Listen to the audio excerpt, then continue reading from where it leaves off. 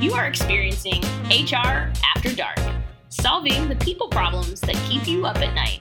We exist to make the people part of business easier for leaders, entrepreneurs, CEOs, and business owners of all kinds.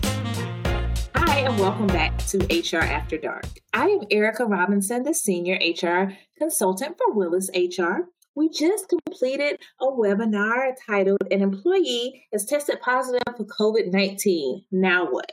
Where we talk about what employers and companies can do when an employee contracts the coronavirus. We want to continue that discussion here and talk about the steps that employers can take in order to minimize the exposure to others while also supporting their employee while they're out with the coronavirus. So first and foremost, we know that coronavirus has impacted the entire world, and a lot of businesses in South Carolina have also been impacted. In order to minimize the impact, we need to do our part by requiring employees, visitors, customers, anyone who comes within our buildings to wear masks. We also want to require social distancing, which is 6 feet apart from each other. And if our employees are experiencing fevers or other COVID symptoms, we want them to stay out of work until those symptoms subside.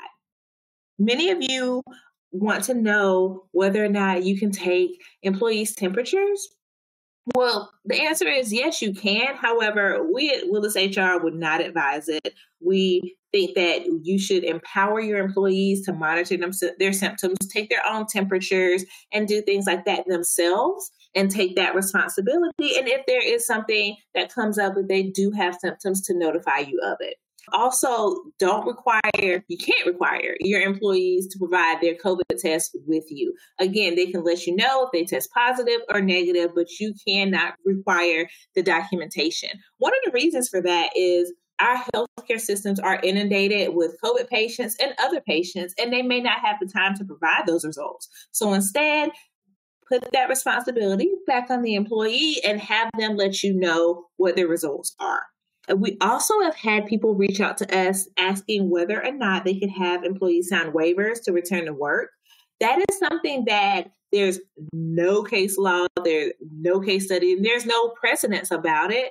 You can, but we encourage you to partner with us and or an employment attorney to discuss those things and what needs to be said in those waivers in order to make sure that you're legally compliant, but also that you encompass the details that are needed in that waiver.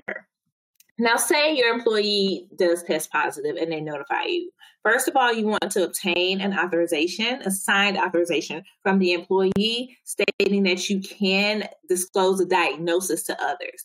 Please note, this does not mean disclosing any other information about the employee, including the employee's name. That needs to be kept private. You don't need to tell anybody who the employee is or anything like that so that they can be identified. You want to focus on, hey, there's been an employee that's been diagnosed with the coronavirus that you have come in contact with or that you may have come in contact with. That's it.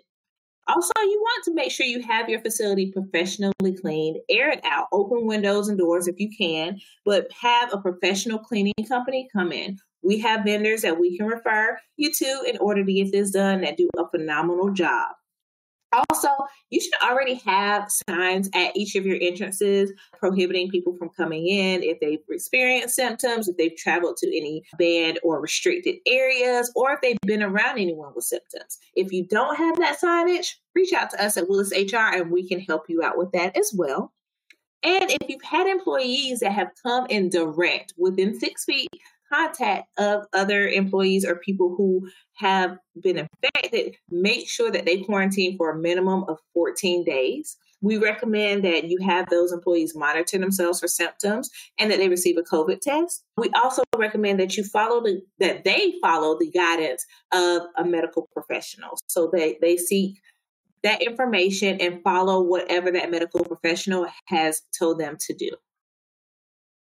Now, you must notify anyone that's been in direct and close, again, within 6 feet contact of the employee. That would include other employees that work in the location, customers and or visitors who came in close contact with that person, and customers and visitors that were at the location at the same time of the employee.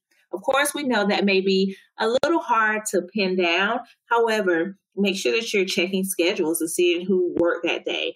Also, if you have any visitor logs or sign-in sheets, that make sure that you are reviewing those and notifying those people as well. And additionally, ask the employee, talk to them, ask them who they spoke with, who they came in close contact with, and compile that list. And that'll help you understand who you need to contact. When it comes to contact, we definitely want to ensure that you are calling those that came in contact with the employee. Don't email them. One of the reasons is you don't want to hear or read that you could potentially have been exposed to the coronavirus. It's already a super scary concept and it's communicable. It can transfer from person to person. That's not the kind of news that you want to read about in an email. Also, some people don't check their email often, or your email could have gone to spam. So it is so imperative that you reach out and speak with that person via a phone call.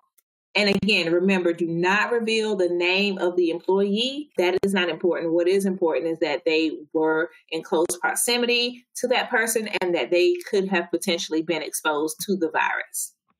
While the person is out with the coronavirus, they are covered under the FFCRA, Families First Coronavirus Response Act. That came into play on April 1st, 2020, and it goes through December 31st of 2020, unless otherwise stated.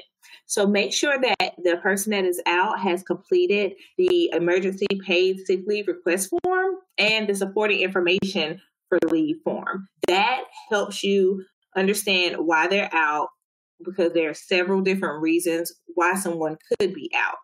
That lets you know if it's them themselves that are experiencing coronavirus, or if they're caring for someone, or if their child is out of school or can't go to daycare or wherever because they are closed because of the coronavirus. Also, companies can receive a tax credit for any money paid while employees are out on sick leave from the federal government. And in order to make sure that you receive that money, you have to have those forms completed in their entirety. Your tax professional can provide more information on what is needed. However, our forms are designed to encapsulate all of the information that you'll need to support that and to receive your refund. Again, these forms are available on willishr.com. And of course, we are always here to answer questions that you may have because of that.